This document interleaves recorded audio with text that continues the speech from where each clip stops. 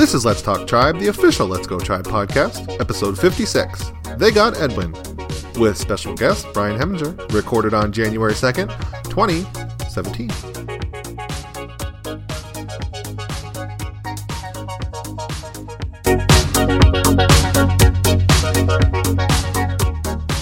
Hello and welcome to Let's Talk Tribe, the official Let's Go Tribe podcast. As always with your hosts, me, Matt Lyons, and Jason Lukart. Jason, how you doing?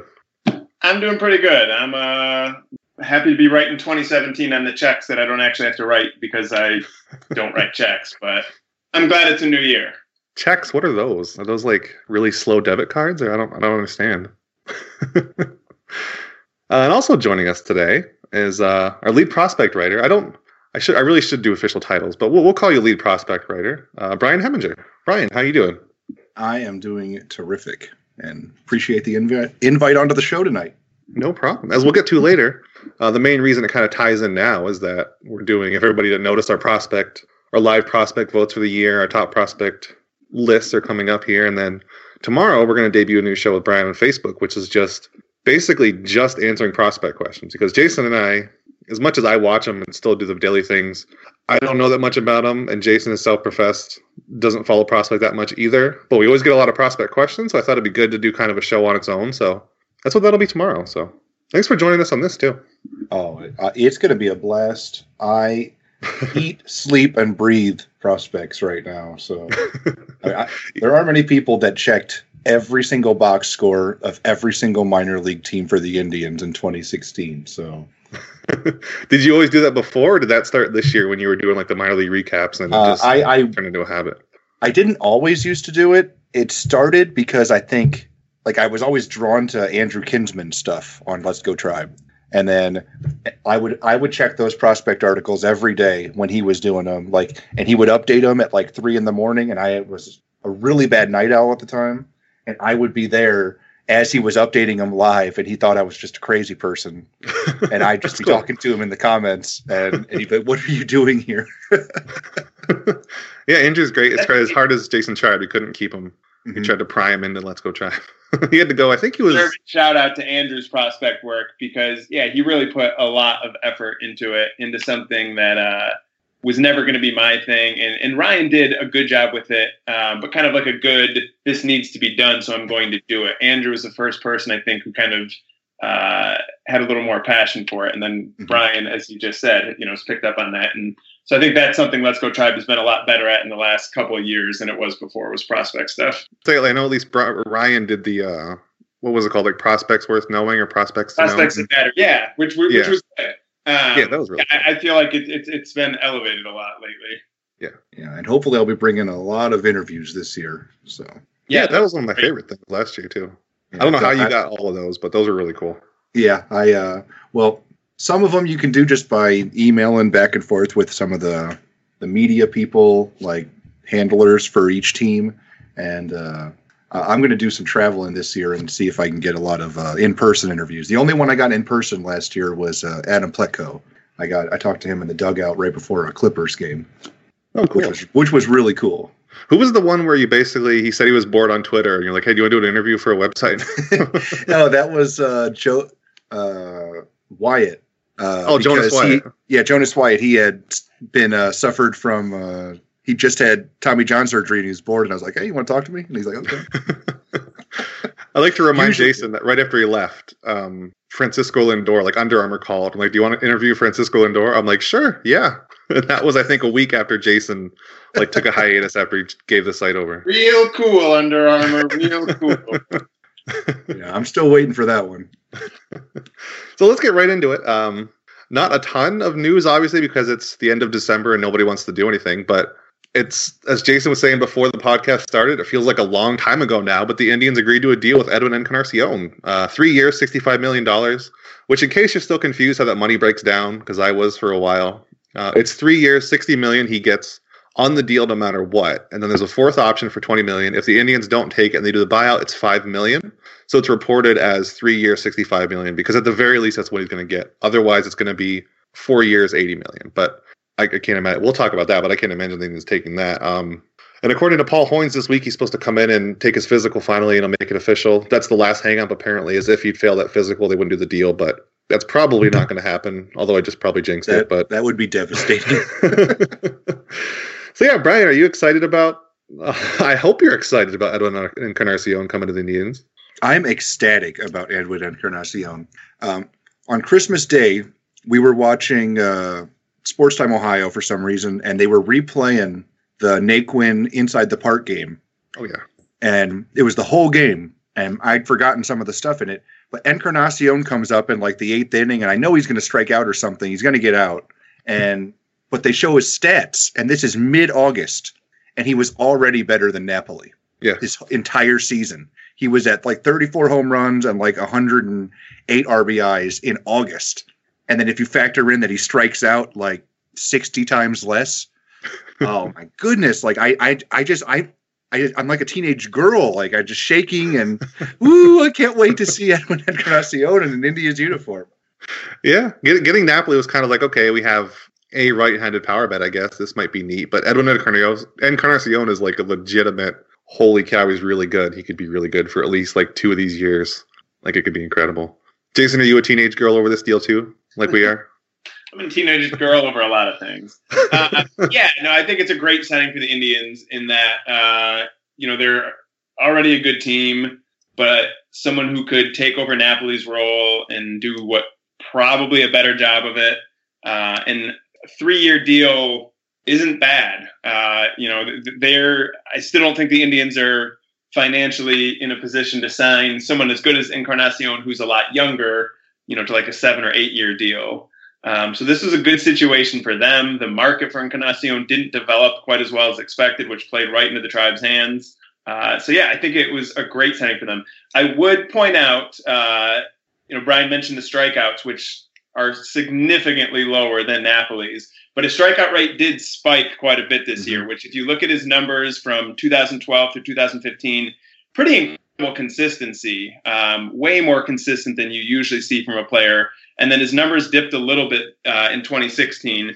Not his power, not his walk rate, but his strikeout rate shot up from about 15% to about 20%. So hopefully that's not a sign that his bat's slowing down. I mean, at his age, I wouldn't be surprised if he's mildly declining. But if he's mildly declining, this should work out really well for the Indians. Is this a case where, because I know like Steamer, I'm pretty sure they have him going just regressing quite a bit. Like they're just slamming the regress button there. Is he kind of just defying progression systems right now, or is he going to crash before this contract is over? Probably. Well, I think almost certainly before the contract is over. Like you said, I mean, if he can be pretty close to the player he's been for another couple of years, and then if you were, to fall off more significantly in the 3rd year, that would still, I think, be a big success for the Indians.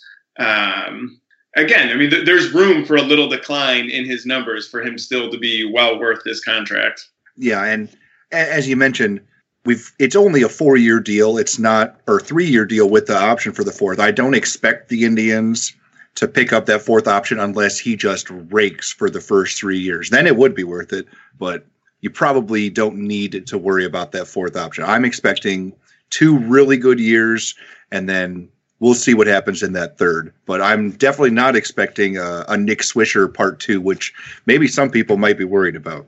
Yeah, I'm glad the Indians weren't like fans and saying, well, Swisher and Bourne didn't work out, so we can't send anybody long-term anymore. They don't.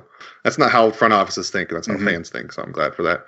But let's turn that into a thing. Let's say, I know this is kind of, we didn't have this plan, so maybe you don't know off the top of your head, but how good would Encarnacion have to be for them to pick up that option?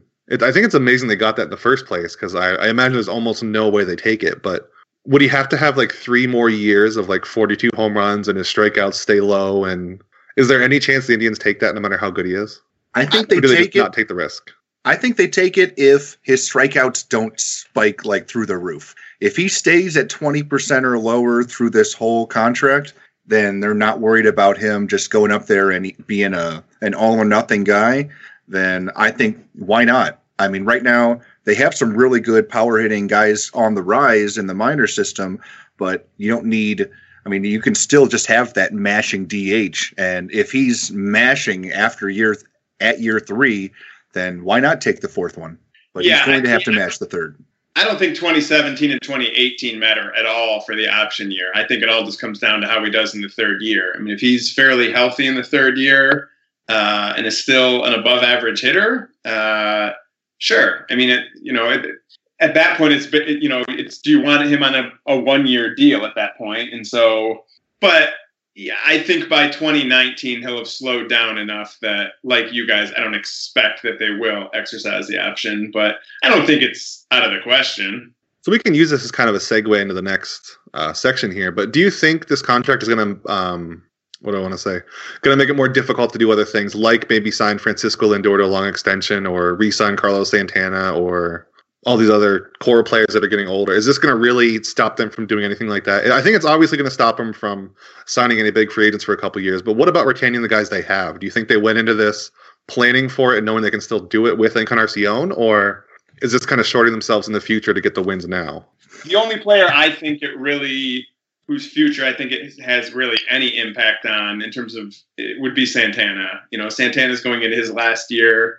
I think probably, he's gone after this year, which saddens me because I love Santana. But otherwise, no, I don't think it does anything to affect their ability to sign guys to, long-term extensions. Because you're somewhere in your paperwork, you're planning money for those guys anyway. So no, like you said, I don't think it. I think it means the Indians. We're not going to see them add any other big free agents. But I don't think it really affects anyone but Santana, who's in terms of guys already with the team. Yeah. And another thing you do have to factor in is if the Indians are as good as I think they're going to be over the next couple years, then attendance should be way up, especially as this season after them making the World Series in Game 7 and everything. I think they're going to be bringing in a lot more money too. So maybe that can also help with giving some extensions out there too. But I definitely think that Lindor and Ramirez they're working on it right now on just trying to figure out what they could make work for both guys. But as Jason said, I completely agree. Santana's gone, especially with a couple of those sluggers they have on the rise, like Nelly Rodriguez and Bobby Bradley. There's really no room for Santana, especially with the amount of money he's probably going to be commanding after this season. Yeah, before we dive completely into Lindor extension talk, I want to put on a tinfoil hat and put on a tinfoil shin guards and carry a tinfoil shield and say maybe the Indians knew that Michael Brantley isn't completely healthy. That's why they're okay with giving Encarnacion this money to kind of cancel out his bat. They know they won't pick up his option. Is that too tinfoil hatty, or is that maybe a possibility, Jason? I think it's a possibility, but I don't think Brantley's option. Again, I don't think it's the determining factor. In other words, I think the Indians are certainly aware of the possibility they might not pick up Brantley's option, but I don't think that's the reason they felt comfortable going out and giving Encarnacion this contract. Yeah, I think they're just in win now mode. They've got so much talent. They have Andrew Miller for 2 more years. Why not just go for it? And Encarnacion was the guy to get. That filled the biggest hole that they had from a free agency that they'd lost. Yep. Isn't that a great feeling too? I mean, I'm all for making like smart, like Rajai Davis and Mike Napoli signings, but it's awesome to like do this big. It looks like it's going to work at least for a couple of years kind of signing thing. I mean, we could be the Reds right now and talking about that, but we get to talk about the Indians winning things. It feels like the 90s a little bit. Like you've got that great core that you build up. Maybe you got a little lucky with, and then boom, you just add in a couple of those, high-powered free agents to supplement the team. And I think Edwin Encarnacion is really going to supplement this team. Yep. So, Jason, I wanted to talk about a post you did earlier this week. I can't even remember what it was. This whole, between Christmas and New Year's, it's a blur and just, nothing makes sense and there's no such thing as days. But at one point, you wrote about the idea of Francisco Lindor taking an extension. After a lot of words and a lot of thought, it was a really great post. You eventually came down to 6 years, $55 million, which would probably get him. So just talk about that more, because I know we've had people ask the podcast specifically about signing Lindor to an extension. Do you think there's any chance of this happening? And just want to go into detail about how you came to that number? Well, I definitely think there's a chance of it happening. The Indians have been arguably the most aggressive team in signing players to extensions, and for good reason, because they know they're not going to be in the market to keep a lot of those guys once they hit free agency. So being able to lock them up for a couple of years beyond free agency well in advance. There's risk involved there, but the Indians have shown that's a risk they're willing to take. So I'm certain, the Indians are looking into that. That's what they did with Santana. That's what they did with Brantley, with Kipnis, with Yan Gomes, with Kluber, with Carrasco. And on a much, much smaller scale with guys like Josh Tomlin. So I definitely think they're looking into it. And of course, then it just comes down to how much interest is there from the player. In terms of how I came up with the numbers, so Lindor's under control through 2021 right now. And so the Indians can do absolutely nothing, but they can pay him the league minimum the next couple of years, and then he'll be in arbitration for 2019, 20, and 21. And I estimated through research and looking into similar players' arbitration payments that he'd cost about $40 million for those 5 years if they just go year to year. And then at the end of those 5 years, then you're looking at someone who probably costs, if he keeps playing about how he played last year, you're looking at someone who's going to get a $250 million contract, which the Indians are not going to be the team who gives out that contract. So that's the logic behind signing him. In terms of coming up with the numbers, I just tried to find other players in recent years who signed contracts at the same point. Paul Goldschmidt's the best player who signed a contract like that. And there aren't that many guys. So you don't have a huge number of other cases to look at. But looking at the other cases, and I've done this before before Kluber signed and before Kipnis signed, and I think I have a pretty good track record with being close to it. I was criticized for Kluber with, oh, you're way low. He would never agree to a deal like that. You're way off on this. And then he actually signed for a little less than I estimated. So I stand by my numbers. And I think 6 years, $55 million with the team option that would bring it to 7 years, $70 million is about what it would take. And that would give the Indians a couple extra years of team control. Whether it happens or not, I don't know. When I posted it, a couple of people said, oh, let's wait. I want the Indians to wait one more year and just kind of see. The thing is, every year you wait, the more expensive the deal gets, of course, because he's that much closer to free agency and the big payday, so you don't get the same discount. So I'd love to see the Indians get it done right now. Yeah, I think anecdotally, fans, they undervalue the contract of, am I getting it backwards here? Big free agents, they think they'll sign for less. And young players, they think, oh, they're a star. They should sign for a ton of money, even though they're under team control. But that last part is the big part, is that they're under team control. The team doesn't have to pay them. So they usually make a lot less than fans think they're worth, which is just kind of how it works. Because if you're Lindor's age, if you're 22 and you're staring $60 million in the face, it's kind of hard to say no, considering any day you could break your leg and arm and neck in the same horrific injury and be done. Yeah, well, and the other thing people said was, well, no, the Indians should go for more years than that. They should sign him for 10 years. But I don't think Lindor would do that. I think an extra couple years has sort of been the norm for contracts like this.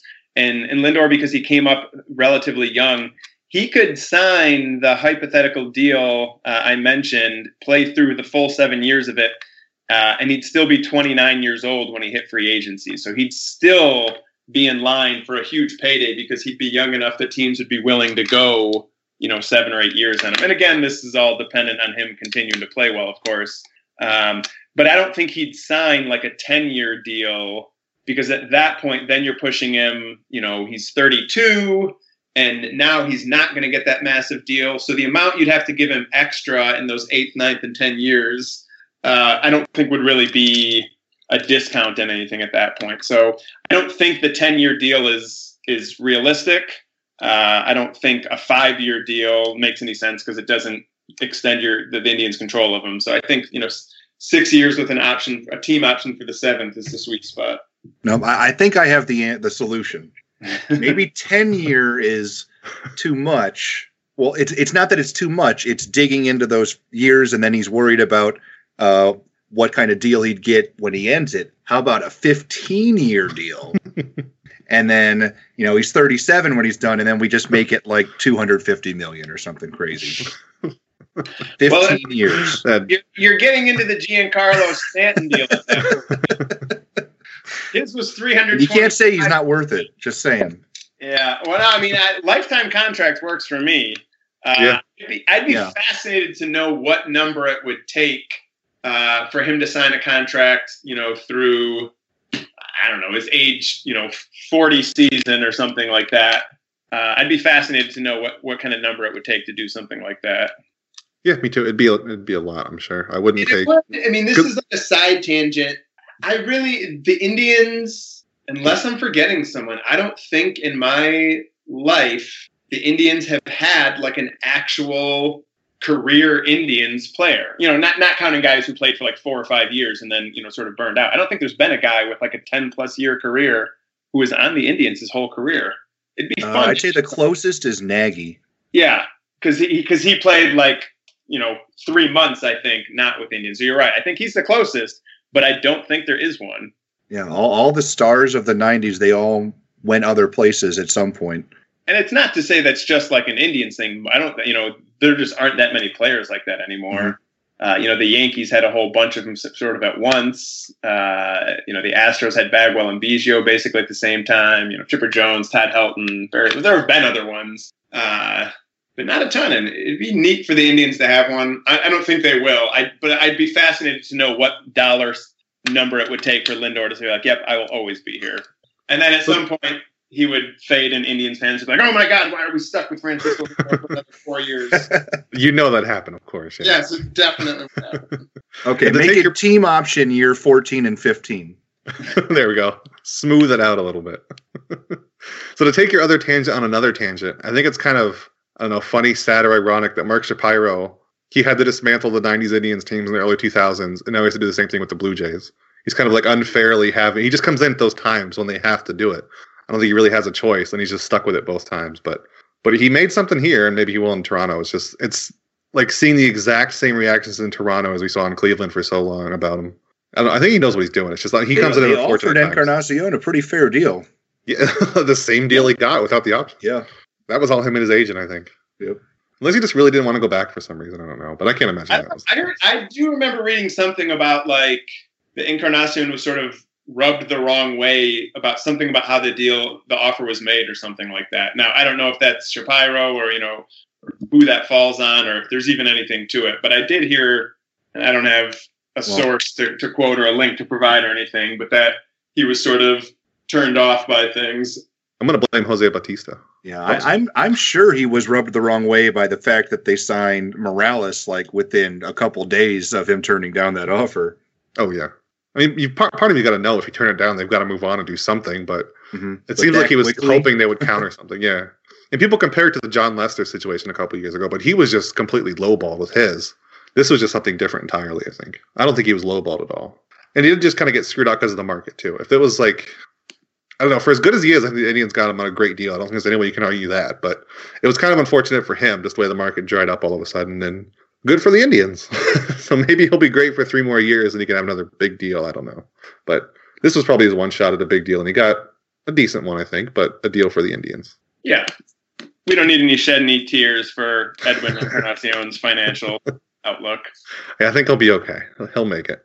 So, Brian, I want to put you on the ultimate spot for a minute because I didn't mention this before and you're just going to have to guess in the dark here. But pick one prospect that in a couple years the Indians should consider giving him like not a lifetime contract, but this kind of like early extension for Lindor. Who's going to be so good when they first come up that they might require it? I think it's going to be Tristan McKenzie. I really do. I think that's the one you keep your eye on. The way that this kid is just blowing everyone away at every level he's played so far. I mean, it's eye popping. I'm extremely excited about Tristan McKenzie. I think I don't think he's quite going to beat CC Sabathia's age when he makes his Indians debut, but I think he's going to be close, and I think he's not going to look back once he gets up here either. The selfish side of me is glad that he's going up the rank because I can watch him on MLB TV easier. Like the couple games I saw of him in Lake County were amazing. Yeah. So when he gets to like AA and AAA and we can see him every start, it's going to be incredible. And he's already stretched out so that he can pitch 6+ innings for this upcoming season. And I don't think he's even 20 years old yet, or maybe I think he's still 19. And yeah, I mean, this kid is special. It looks like his curveball, his changeup, his fastball. I mean, he looks really, really good. I think the Indians got really lucky with that one. So he's going to be one that gets at least we'll be talking about it in a couple of years, you think? Yeah. I mean, he's going to be the one that's going to be pushing some of our pitchers for playing time, our starters for sure. Like people are gonna be like calling for him whenever like a veteran has a bad game. That never happens, Brian. People are always so level-headed about prospects when they should come up. They always want them to be patient and take their time and develop them every time, right? So from that, let's go to our next section here. We're going to do our top 5 prospects for 2017. Because like I said before, right now we're running our community vote. You can find them every morning at 10. They're going to post. And you can vote all the way through the night. Tonight's first one is already done. Francisco Mejia won by quite a lot. I was a little surprised by that. He beat Bradley Zimmer out for the number 1 prospect. Brian, were you shocked at all by that Mejia, with his big hit streak, overtook last year's number 1 prospect? I'm not too shocked. I mean, Baseball America came out and they had Mejia number 1 over Zimmer. And Zimmer, as he did have a good season last year. People, talking like he regressed and did terrible. The only thing that he really had an issue with last year were the strikeouts, which skyrocketed in the toughest transition that you make at AA, AAA. And but yeah, Mejia, with him being number 1 in Baseball America, and then with the 50-game hit streak, I mean, all eyes were on Mejia. Like he was by far the prospect that got the most traction with us last season. And yeah, I wasn't surprised at all that our readers would vote for him over Zimmer. Yep. What about you, Jason? Were you surprised at all with that? No, I mean, both because of this, the season he had, and also, I mean, Baseball America and stuff like that, but also the season he had. My experience in having been around for a few of these is Let's Go Tribe readers tend to be more swayed by the previous season than other outlets, and so the fact that other outlets have them really, really close, and Mejia had the season that got as much attention as it did, I expected him to come out on top in the LGT voting. Yep. So do you want to go first with your top 5, Jason? No, I don't. I figured we would let Brian go last, but how about we let Brian go first instead, and then we'll just give our dumb opinion. I'll go first. I got no problem with that.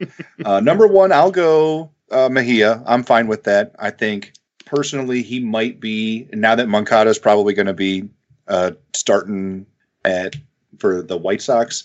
I think Mejia might be the best catching prospect in all of baseball, especially offensively. I mean, he's got the cannon arm. He's got the hitting. He's got the eye at the plate, low strikeout rate. I mean, everything seems to be looking really good for him. We'll learn a lot this year with him jumping up to AA, because, again, that is the toughest transition in all of minor league baseball. But I think he's going to pass it with flying colors. But wouldn't shock me to see a slow start. I mean, he did take 2 seasons, or he repeated this past year at single A. People might forget that. But yeah, I think Mejia's number 1 for me. Number 2, this might surprise you, but I'm going McKenzie. I really am so high on this kid. It's a lot more on potential. I mean, Zimmer is, I think, a really great prospect. I have him at 3, but with McKenzie, I am so high on this kid. I really think the world of him.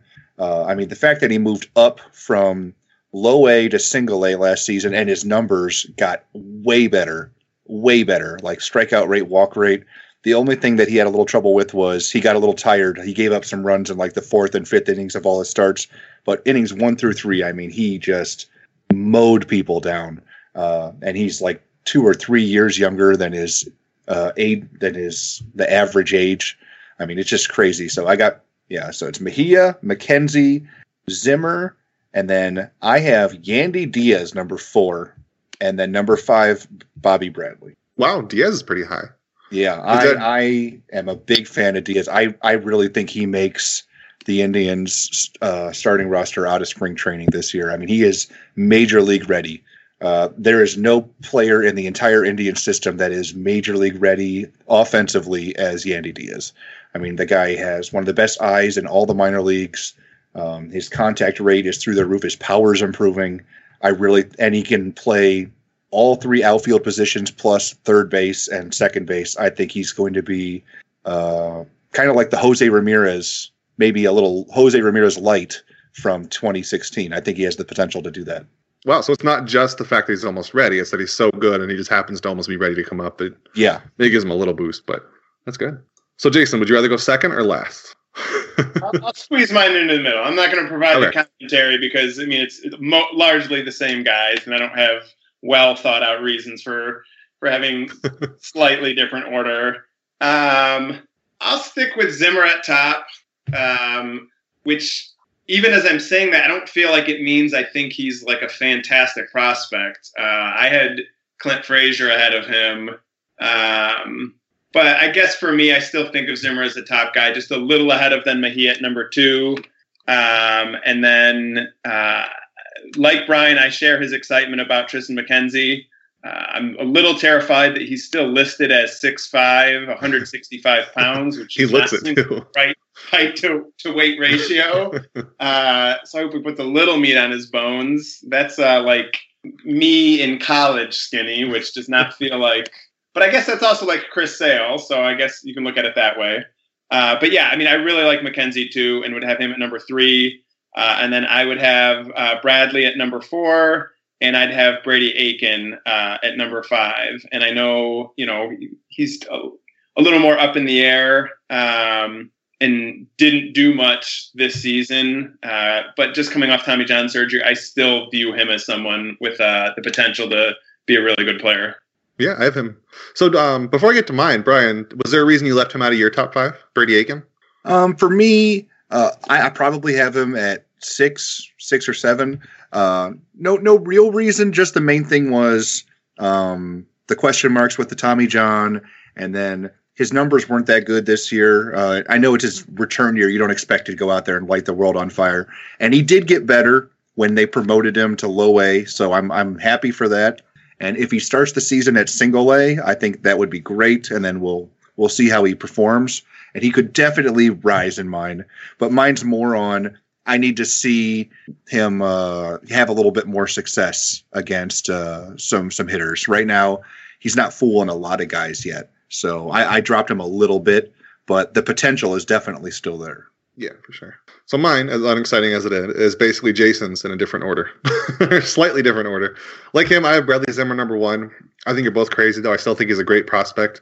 I believe in White Lightning. I mean, the power is still there, obviously. He strikes out a ton. I hope he'll work on that. He had the hand injury late in the season. When he was getting into the rhythm, he had the injury and it kind of slowed him down. And there isn't a whole lot of positive reports on his defense, but what's there is really good. So I'm kind of leaning towards those. Maybe that's being optimistic, but I've seen him play defense in person and I've seen a bunch of games. I think he's better than some of these negative reports have coming out. Even if he's not in center field like one of the corners, I still think he's a good prospect there. Number 2, Tristan McKenzie, because like you, Brian, I'm just high on it. It's so fun to watch. I can't wait to see him go up higher. He's just completely unhittable in everything I've seen. I'm hoping to see a game by him in person soon when he plays. Like, basically, I have to drive 2 hours to see a minor league game. So I'm hoping he starts soon around there so I can go see him in person because that's got to be something to witness. Francisco Mejia, number 3. The reason I don't have him higher is just I want to see him do that season again without the 50-game hit streak.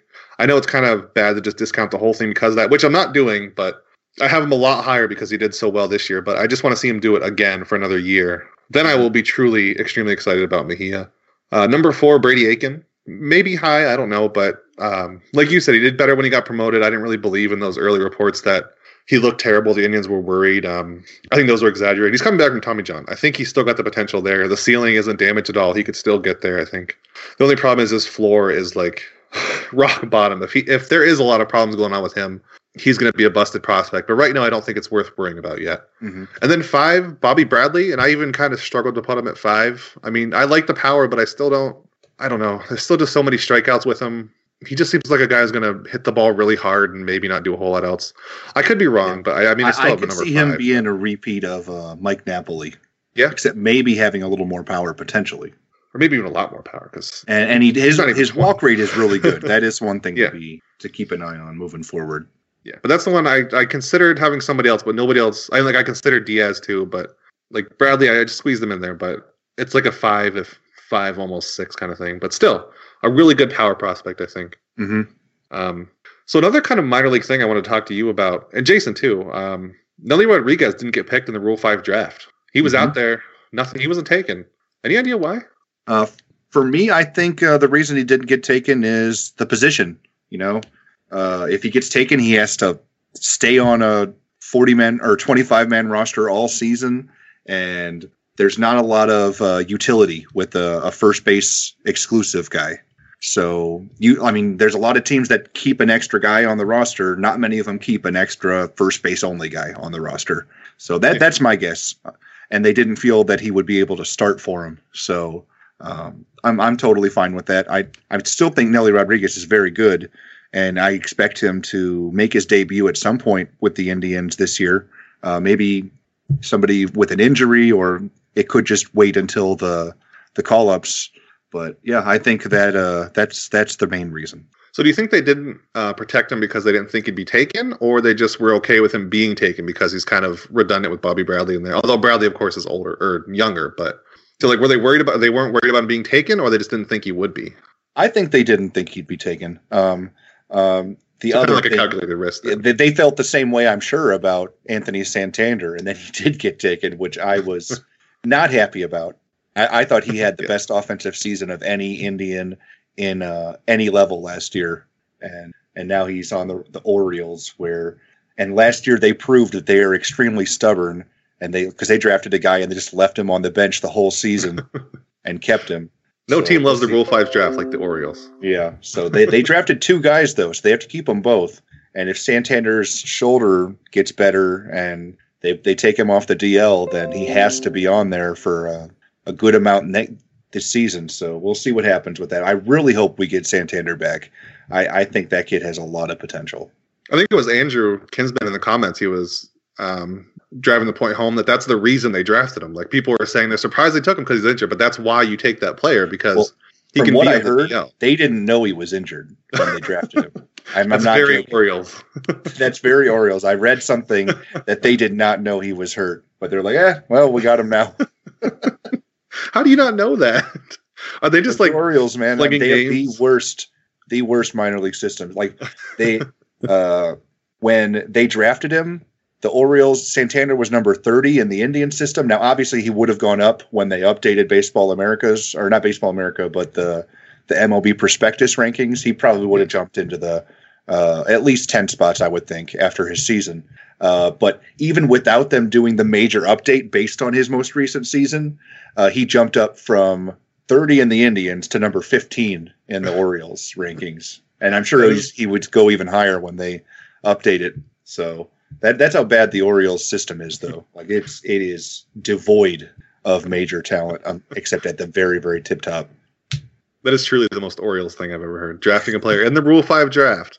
I can't forget. I don't remember who wrote it, but somebody wrote a thing about just like how much they love the Rule 5 draft, like more than anybody on the team. They draft so many players every year, and I thought it was crazy because he's never even played Double-A, and now he's going to be on their major league roster, and he has to stay there. And if he is hurt and they keep him on the 60-day DL most of the season, he has to play 100 spend 100 days on the 25-man roster next season. So it's not like they can just stash him and then they keep him. So there is a little bit of stuff that they can't just cheat the system.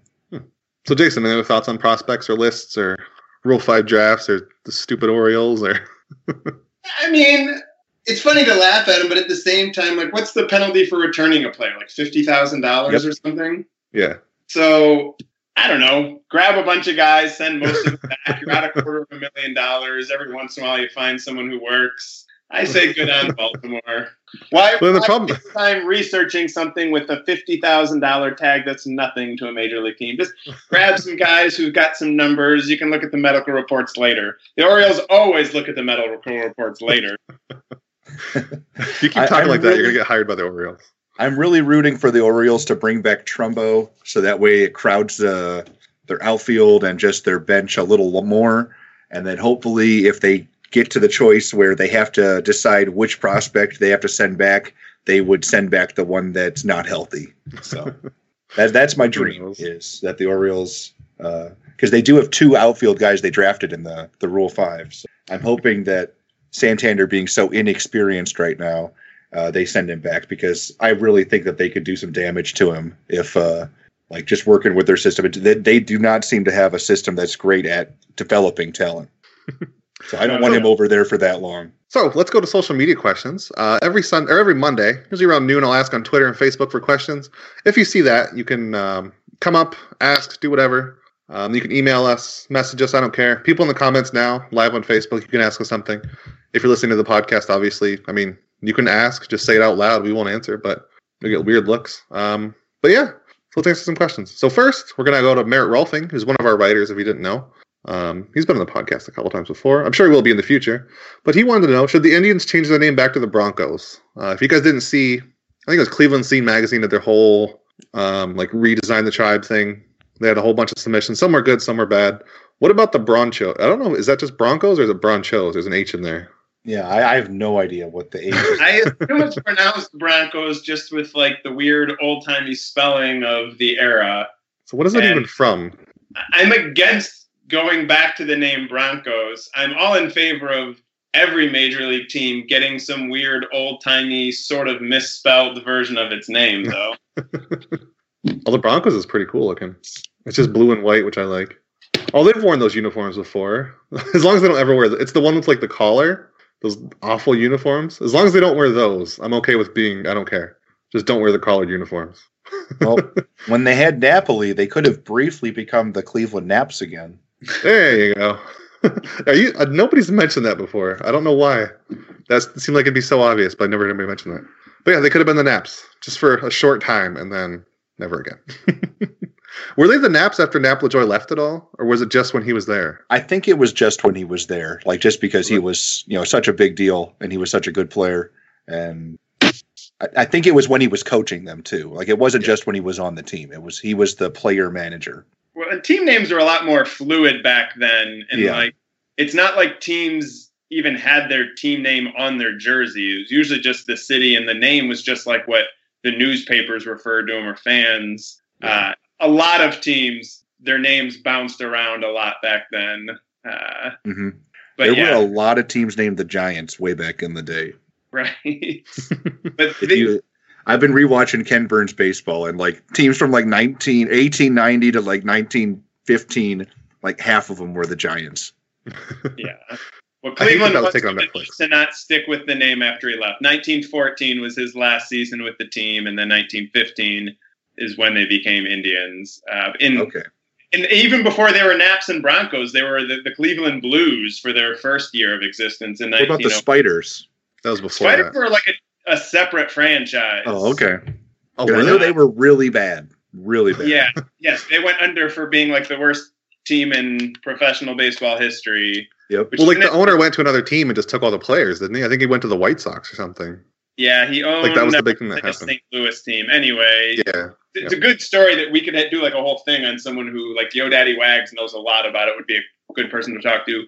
Yeah. But I want Chief Wahoo gone, and I understand like the problems with having any sort of logo while the team name is Indians, and at the same time, I sort of don't want them to change the name just because for sort of the same stupid reasons that a lot of people want to keep Chief Wahoo.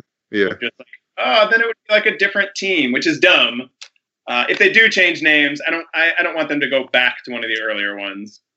Yeah, I don't mind them getting rid of Chief Wahoo, but I think you can keep Indians. I mean, I think the name Indians is actually now like a recognized term for Native Americans. So it's not like it's super offensive or anything. I mean, it's silly because they thought they were from India.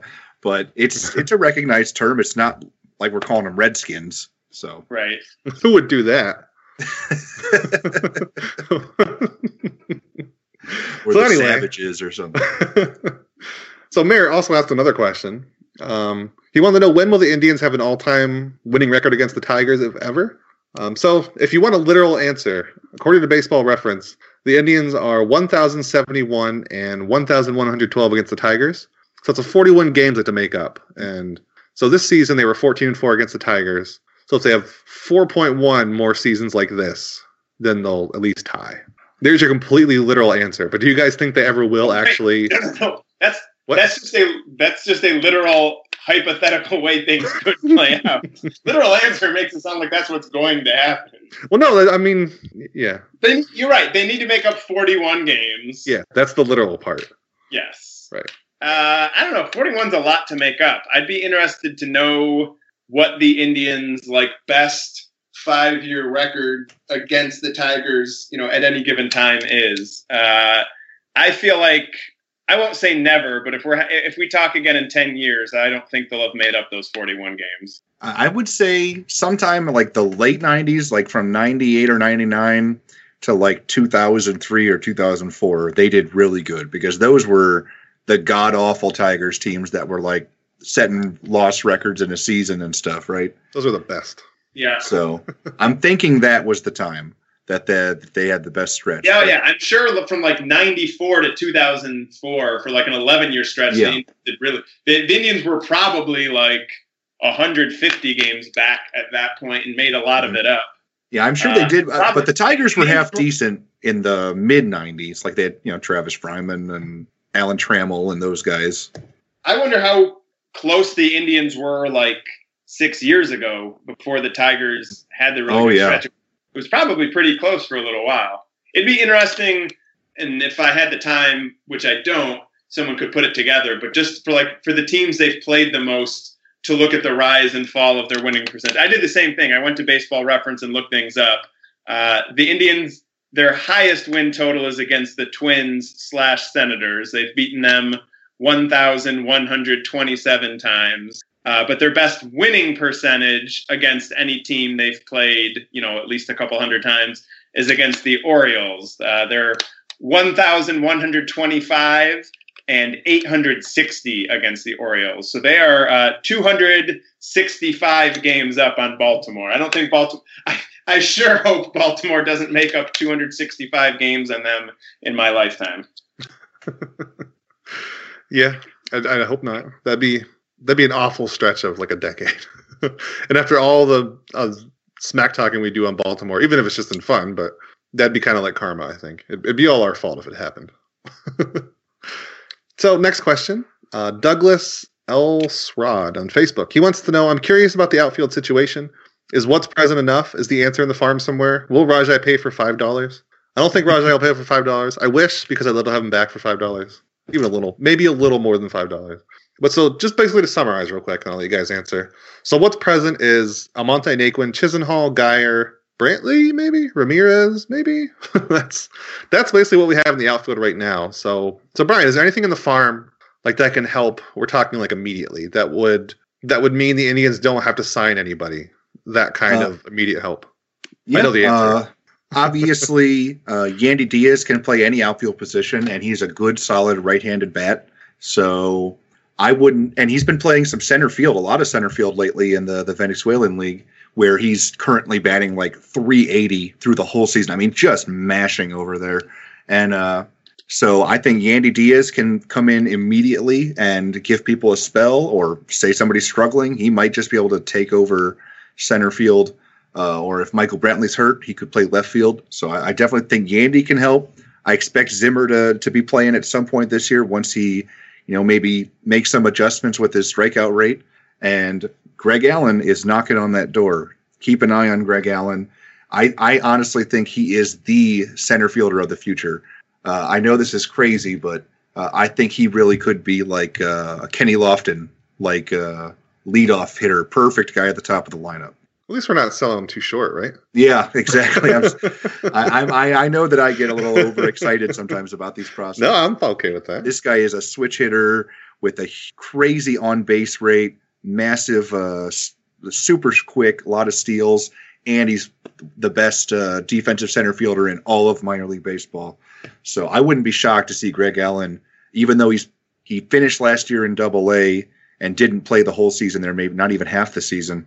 I wouldn't be shocked if he made it onto the Indians roster at some point by the end of the season. Like if he plays as good as I think he's going to play. So one that I forgot too, Michael Martinez. Can't forget him. He's the mix for the outfield. Known center fielder. Does have a minor league contract right now. But yeah, I honestly, I do think that the Indians can fill the gaps right now with their prospects. They have and Eric Gonzalez can play outfield. I don't know if they'll want to do that. I view him more as an infield utility guy, but he can play outfield. So he's in the mix as well. But I think the main guy is Yandy. I'm really excited about Yandy. Yeah. So assuming nobody comes up, nobody else is signed, Jason, is what they have enough? Those ones that I listed? Yes. What they have is enough. all they're losing from the year that they made Game 7 of the World Series is Rajai Davis. And he had a nice season. He was not the difference between them winning the division and not winning the division. Best case scenario, Michael Brantley comes back something close to form, and that's a huge addition. More likely scenario, he comes back but is not his old self, and the outfield is not fantastic, but the pitching is really good. The infield is really good. The Indians ought to be the best team in the division, whether they add anyone else to the outfield or not, which is good because they're not going to add anyone significant to the outfield. I know we already said that Edwin's going to prevent him from making big signings, but do you think there's any chance Rajai comes back? Because it doesn't seem like anybody really wants him. Maybe the Orioles kind of do, but does he get swept up on another cheap deal by the Indians, or do you think they can't even afford that right now? I think they could afford him on the deal he signed. I mean, someone's going to sign him for more than he got last year. I know it hasn't happened yet, but like spring training is also still 6 weeks away. Like, someone's going to sign him. Yeah, I agree. Somebody's going to sign him, and I don't know if the Indians want 6 guys that play exclusively outfield on their roster at the same time. So I think they're 5 is pushing it, and then they'll probably go 5 with a utility. So our final question, we'll wrap it up. From @RyanFloor4 on Twitter, he wants to know the best Indians pitcher of the following: CC Sabathia, Corey Kluber, or Cliff Lee. Jason, I'll let you take this one first if you want. It's not Cliff Lee. I think Cliff Lee, among those 3 guys, is a pretty distant third place, which is not to say Cliff Lee didn't do a lot. But when you look at what Cliff Lee did for the Indians, I think a lot of what he did after he left the Indians gets included in people's memories. I mean, he had the completely deserved Cy Young season, and like another year and a half of really good performance. But I think Sabathia and Kluber are pretty clearly ahead of him. I would still put Sabathia on top, but I think if Kluber has one more year that's something like his last 3 years have been, I think 2017 could be the year Kluber passes Sabathia. Yeah, and basically the only research I did on this question was what you talked about, Cliff Lee. So his first 6 years with the Indians, he was worth a combined 8.1 Fangraphs for. All of his value with the Indians came in the last year and a half right before he got traded. It was 10.2 in those last 2 years. Other than that, he was not – I mean, he was really good, but he wasn't the great Cliff Lee everybody associates with, I think. So my answer is going to be Kluber because – he's Corey Kluber. Like, if he has 2 more seasons like he has now, he's under contract to 2021, so he could do it. So if he has just a couple more seasons like he's had the past 3, I think he's already passed Sabathia too. I will say right now, Sabathia, only because Corey Kluber has really only had 3 full seasons with the Indians. I mean, the first 2 were just small sample size, but he's had 3 really good seasons, and then the last 2 were like Cy Young. Well, the last 3 were really good, but he's really only had the 3 full seasons, and one that was maybe 3/4 of a season. So if he can go out and have one more really good season, I'd get him past CC. But we had CC for a while. He won a Cy Young. He was kind of our workhorse during that stretch in the mid 2000s. So I've got CC ahead of him right now. But if Kluber gives one more season like he did last year, then I think he passes him. And not that there's a single number that can tell this, and so I'm not claiming that's what Ward does, but just to kind of give some context, if you use one version of WAR or another to compare these guys, Sabathia had 27.5 at Baseball Reference. Kluber's at 18.9. That's a significant difference of almost 9 WAR. I mean, Kluber's not going to make that difference up this year, and it's pretty much the same at Fangraphs. Baseball Prospectus has him a lot closer. Sabathia is only 2 ahead of him there. Is that all with the Indians, though, or is that including after he left? No, yeah, just with the Indians. Wow. I didn't realize the gap was that big. But, there's also wins above average. A lot of Sabathia's value comes from he's, like you guys are saying, he's spent a lot more time with the Indians. Wins above average sort of doesn't count anything that's just kind of roughly average production. And Sabathia's only 2 wins above average ahead of Kluber. So Kluber's not going to catch Sabathia on WAR this year, maybe not in another 2 years, hopefully in another 2 years, but not necessarily. But one more good year, he'd be ahead of him in wins above average and pretty close to him on WAR. So for me, one more good year would do it, but I think Sabathia is still on top. Cliff Lee is Number 3 on the list, if we're talking, I guess the question was phrased as like best Indians pitchers of the 2000s, but I think he's a pretty distant third. Who do we actually put as number 3 then? If it's best Indians pitchers of the 2000s, is it like Carrasco? No, I think has it been good long enough? I think it is Lee, but I think he's pretty far back. I think Sabathia. I don't know. Roberto Hernandez, anybody? I think you mean Fausto Carmona. I mean, there are these. You can make a case that Carrasco deserves to be 4th at this point. If we were doing like a Indians 2000s starting rotation, I think Carrasco's probably in it. And then, I don't know, you round that out with maybe Westbrook. Oh, yeah, I forgot about him. Sure, a lot of people have. But I think Sabathia and Kluber are much closer together among the 3 guys that were mentioned in the question.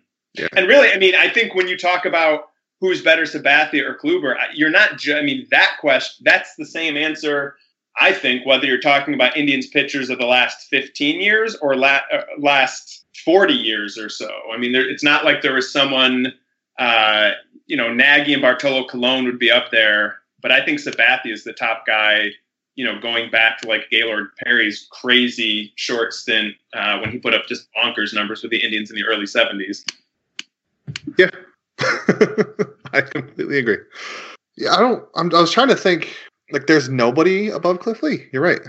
Well, we haven't had a ton of dominant starters in that stretch. I mean, we had Colon until we traded him, and then it was a little rough. And it was basically Sabathia. I mean, maybe you can throw in there Justin Masterson. He had a pretty good stretch for us. He was our opening day starter for like 3 years, but then he fell off the edge of the earth. And I think he's still in Boston. Masterson's a weird case because he had like 3 good years with the Indians and then 2 really bad years with the Indians. Mm-hmm. He's another guy also there's a big swing for him based on where you look. But he pitched like 5 years for the Indians. Baseball Reference only has his time with the Indians worth 7 wins. Yeah. So they've got him pretty far back of those other guys. Yeah. Yeah, I remember, like, thinking back, I must only remember the good times for Justin Masterson because I remember really liking him, and then I go look at his stats and I was like, that wasn't as good as I remember. But yeah, I remember watching Masterson. And the other thing I was going to say is kind of speaking of Fausto, Roberto Hernandez Carmona, there's this YouTube channel that I'm sure illegally uploads like old games, and there's one from like 2008 or 2009 or something. Whenever it was still Fausto. He was like walking a ton of batters against the Tigers, and they were talking about he's going to be an ace. He's going to get those walks down. And I was like, no, no, he's not. We want that to happen, but it's not going to happen at all. It's going to be the opposite. That was fun. Those YouTube channels are the best. I'm sure they're very illegal, and I very shouldn't promote them, but like they leave the commercials in and everything. So like watching 80s games is a lot of fun. I don't know. I like that old stuff, and I use it as background noise. It's really cool. So I think that's all our questions. We had quite a few. There's a couple extras, but we're pushing an hour here. So yeah, Brian, thanks for joining us.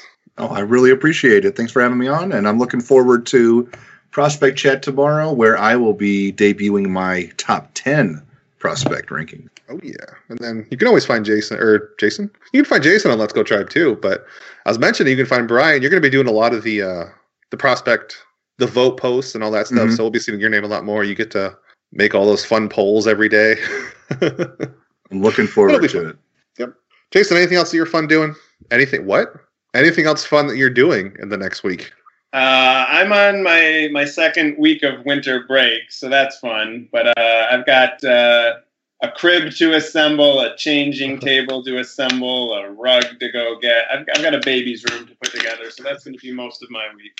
Did you enjoy your last semi-quiet holiday? Yeah, I did. I got sick like 2 days after Christmas, so that was fun. But Christmas was fun. New Year's was good. The in-between was a little iffy. So before I mention the next thing, are you guys still down for doing the post-show thing? Of course. Yeah. Okay, cool. So everybody's listening live now. I'm going to say goodbye here in a minute, but I am a liar. That's the goodbye for the podcast. The music's going to play for them and everything. They're going to be gone. It's going to shut off. It's going to go to their music, whatever they're listening to. But if you're here live, we're going to talk about Star Wars, because we all finally saw Rogue One. I was probably the last one to see it. I saw it the day after Christmas, I think. I know Jason saw it the night of. I'm sure, Brian, you probably saw it pretty I saw it soon, opening weekend on Saturday, and then I watched it again after Christmas with my brother and sister. So we were all waiting for me, but now we're going to finally watch it. And everybody who's not listening live, if you do want to hear it, maybe I'll do it as like an extra on the podcast stream. But at the very least, it'll be on our YouTube page, which We don't have a custom URL yet, but go on YouTube, search Let's Go Tribe, and you'll find us. But yeah, thanks for listening to the show. We will talk to you next week.